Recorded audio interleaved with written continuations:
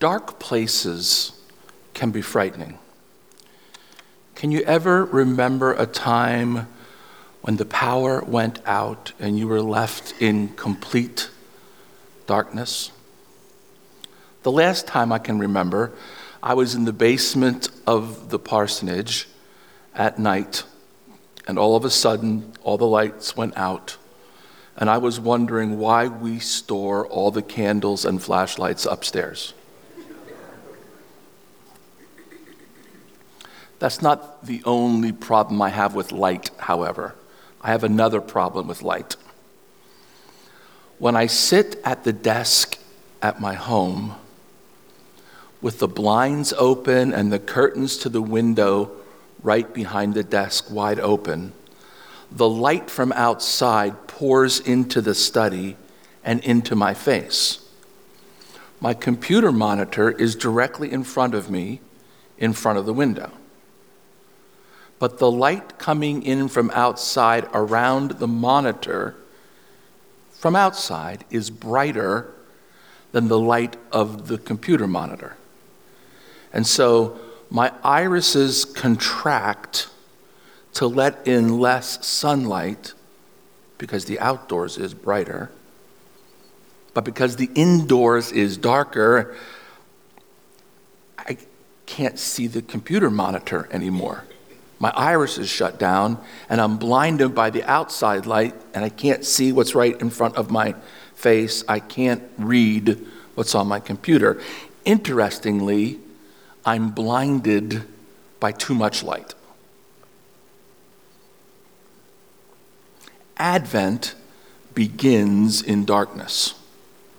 Isaiah talks about the people sitting in darkness. People are looking for answers. People are looking for direction. People in our day are looking for means of escape from all the difficulties they face. And light, in its many different forms and with its many different qualities, are what people are looking for. Each year, when we begin to prepare for the coming of Christ, we think about the fact that Jesus, the light of the world, is coming into the world. We remember that the coming of Christ changes everything. Christmas marks the beginning of a new age. Humanity lived in relative darkness until Jesus came. The life he lived before us once he came was an example to us. Jesus showed us by his example how to live according to the principles of the kingdom of heaven. Jesus brought the kingdom of heaven down to earth when he came. Jesus opened the doors to the kingdom of heaven. All of this we celebrate each year as we begin to prepare for Christmas. And yet, even though we know all of this, and even though we've experienced Christmas year after year, I wonder if to some degree we are still sitting in darkness. The level of Bible knowledge in the general public is at an all-time low.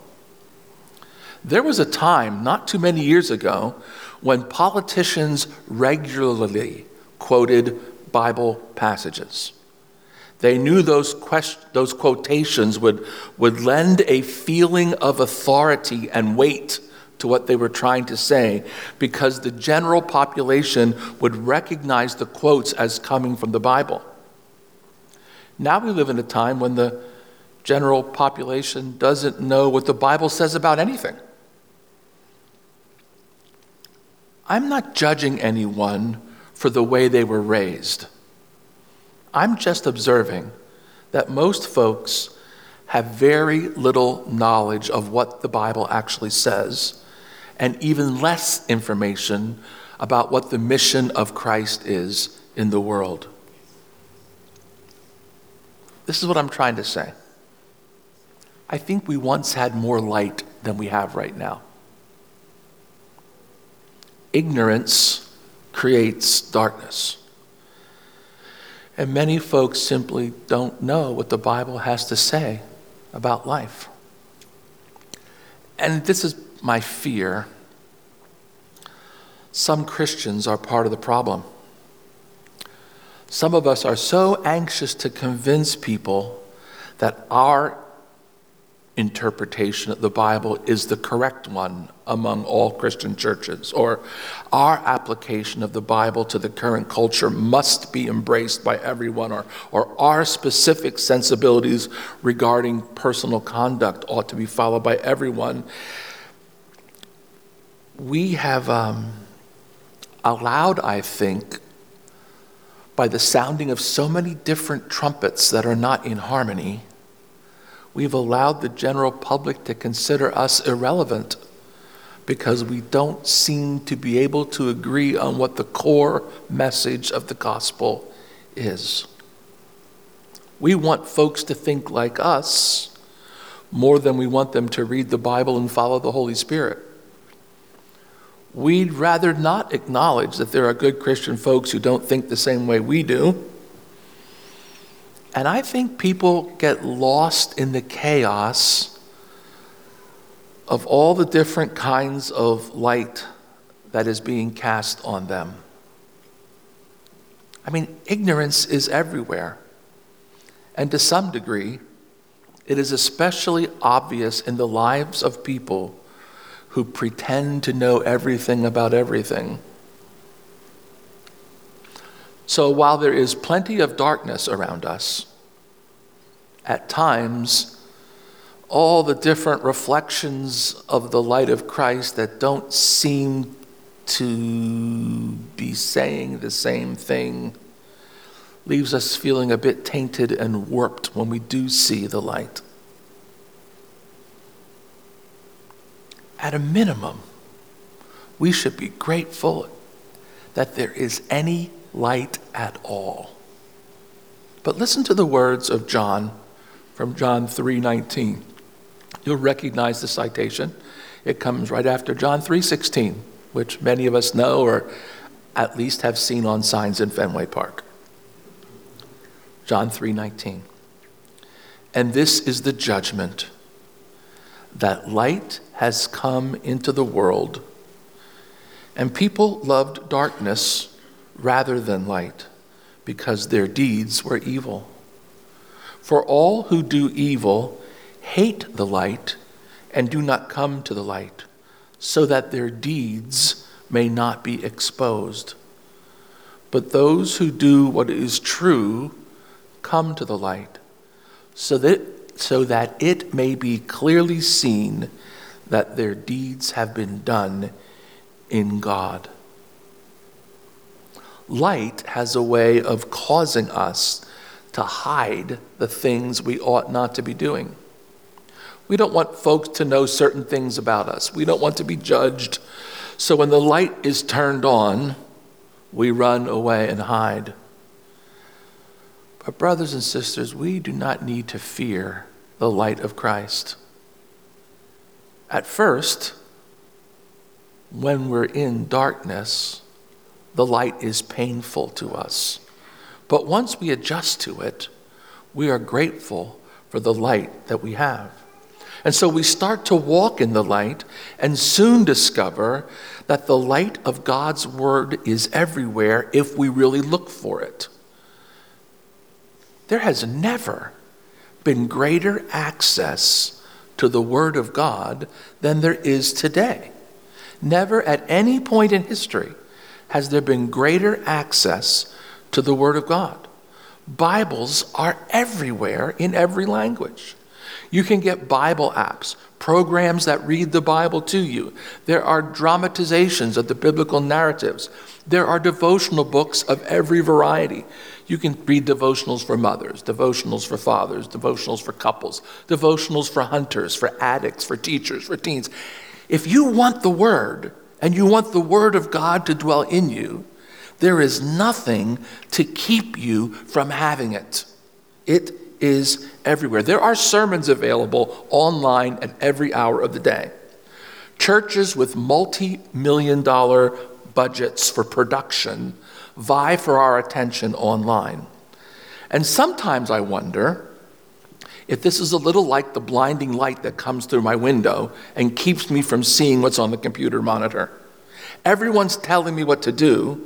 The Christian world is shouting at me to follow the latest Christian fad. And in the process, some of us just shut down, close the blinds, and paralyzed, do nothing. So whether we are still in darkness, or whether we feel paralyzed by too much light, we need to hear Paul's words from Romans 13 when he reminds us that the light, capital T, has indeed come, and that it is time now to walk in the light of Jesus. This is Romans 13:11. Besides this, you know what time it is, how it is already the moment for you to wake from sleep. For salvation is nearer to us now than it was when we became believers. The night is far gone. The day is near. Let us throw off the works of darkness and put on the armor of light. Let us walk decently as in the day. You understand what Paul is saying. The time to step into the light of Christ is now. The time to wake from your sleep is now. The time to wake up from your paralysis is now. Perhaps you have been distracted by this thing or that thing all your life. The time to make a choice to follow Christ is now. We don't know if we'll have another opportunity to make this choice, but we have this opportunity to make this choice. There is enough light today for you to step out of your confusion, out of your comfortable distractions, out of your status quo lifestyle, out of whatever it is that keeps you from stepping into the kingdom of God.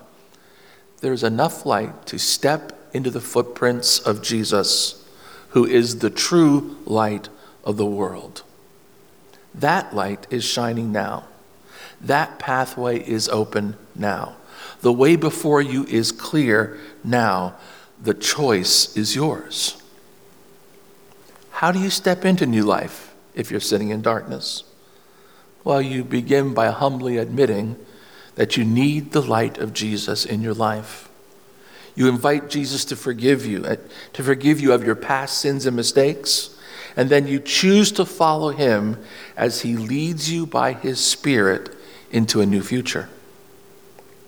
The church exists to send that light everywhere and to help everyone who chooses to step into the kingdom at the invitation of Jesus.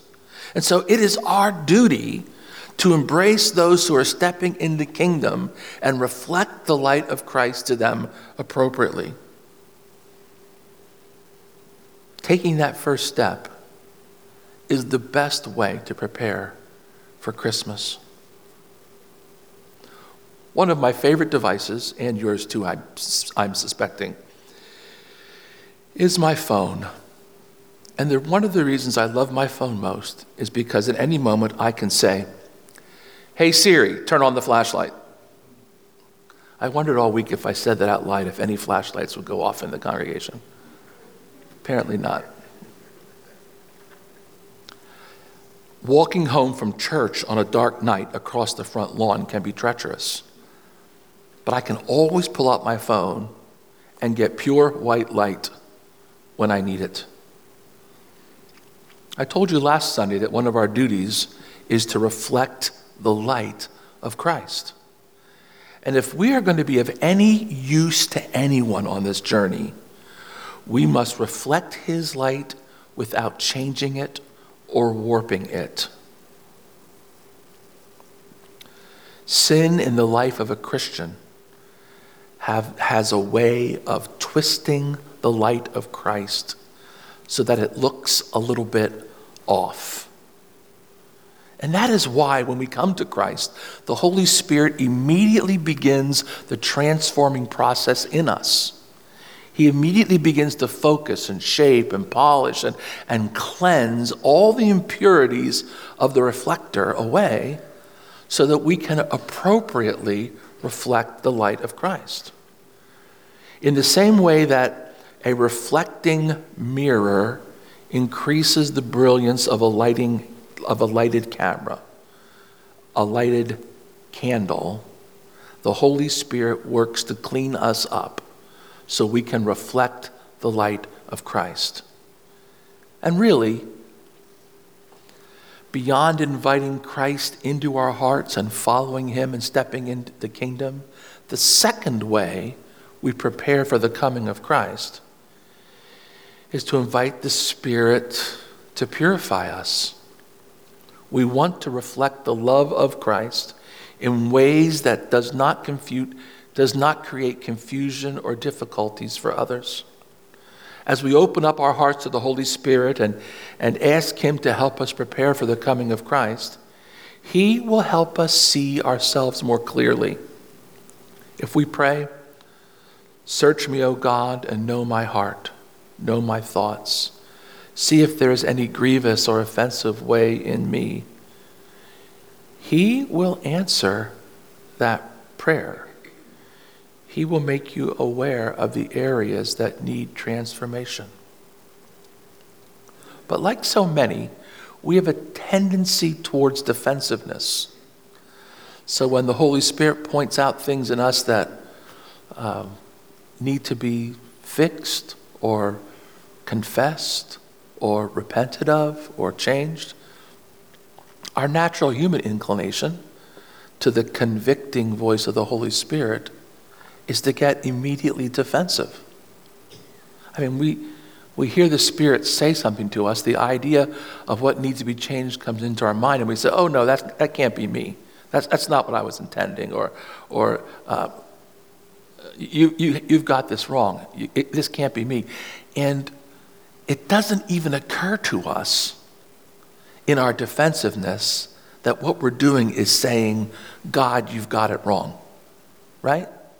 I mean, how foolish is that? When the Spirit speaks, he never gets it wrong. In fact, the specificity of the Spirit's voice is one of the primary ways we know that it's the Holy Spirit speaking, right? Because there is an adversary out there who's always trying to speak condemnation into our lives, right? And when the adversary speaks, he says things like, "You're not worth much. You're not good. You're a bad person. You should feel shame." That's the adversary trying to speak condemnation into our lives. But when the Holy Spirit speaks, he speaks with specificity. And he says to us things like, "What you said to name of person was less than loving." Okay? Well, that's something I can act on immediately, right? I know exactly what he's talking about. And he's not saying that to condemn me. He's saying you should apologize. Because when you apologize, you restore the relationship, and the body of Christ is encouraged, and you move forward together. And so the condemnation of the enemy always serves to bring us down. The specificity of the Holy Spirit always leads us to more Christ-likeness. And so we can discern the voices with a simple test like that. And we know when the Holy Spirit's speaking that he's always right. The question is, will we listen? Will we do the things that he says? Will we acknowledge the fact that his choice of words to us is correct? And do we want his correcting voice in our lives? Because you understand, if you continually say no to the Holy Spirit, you can in time develop the calluses on your ears that just keep you from hearing what he says anymore. I mean, how many times do you call God wrong before he says, "What's the point in saying anything to you?" Or, "How hard and loud must I speak through trials and difficulties in your life to get your attention so that you know it's my voice?" Because his love for us is infinite, and he wants us to reflect his light. And so, I guess I'm left with just two questions this morning. Do you need to accept Jesus into your life? Do you need to take his invitation to stop running away, to stop hiding and step into the light of Christ? If you've never done that, that's the only way to fully embrace the coming of the light of Christ to the world, which is Christmas. Or the second question, do you need to stop trying to live your own hybrid sort of Christianity? Something I call Christianity on your own terms, and surrender to Christ completely and allow his Holy Spirit to speak to you clearly, to apply his transforming grace so that you can accurately reflect the light of Christ. We're going to sing O Come, Emmanuel again in just one moment. There are some verses we don't typically sing that I've asked to have us sing this morning. And if while we're singing this song of invitation, I mean, what could be more inviting than O come, Emmanuel? If you feel like you need a moment to pause and pray here at the beginning of Advent, this praying spot, this altar, is available to you. You're welcome to come and kneel here and pray quietly and invite Emmanuel to come into your heart, to do whatever needs to be done. Whether it's to invite him to be Lord of your life for the first time or to point out any conflict between you and your mission. This is a place of prayer, and you're welcome to kneel here and pray while we sing this song together.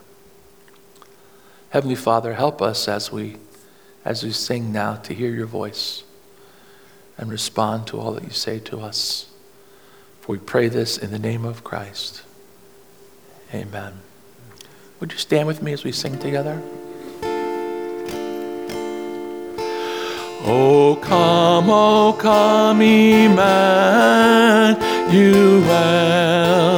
and ransom captive Israel, that mourns in lonely exile here, until the Son of God appear. Rejoice, rejoice, Emmanuel shall come to thee, O Israel.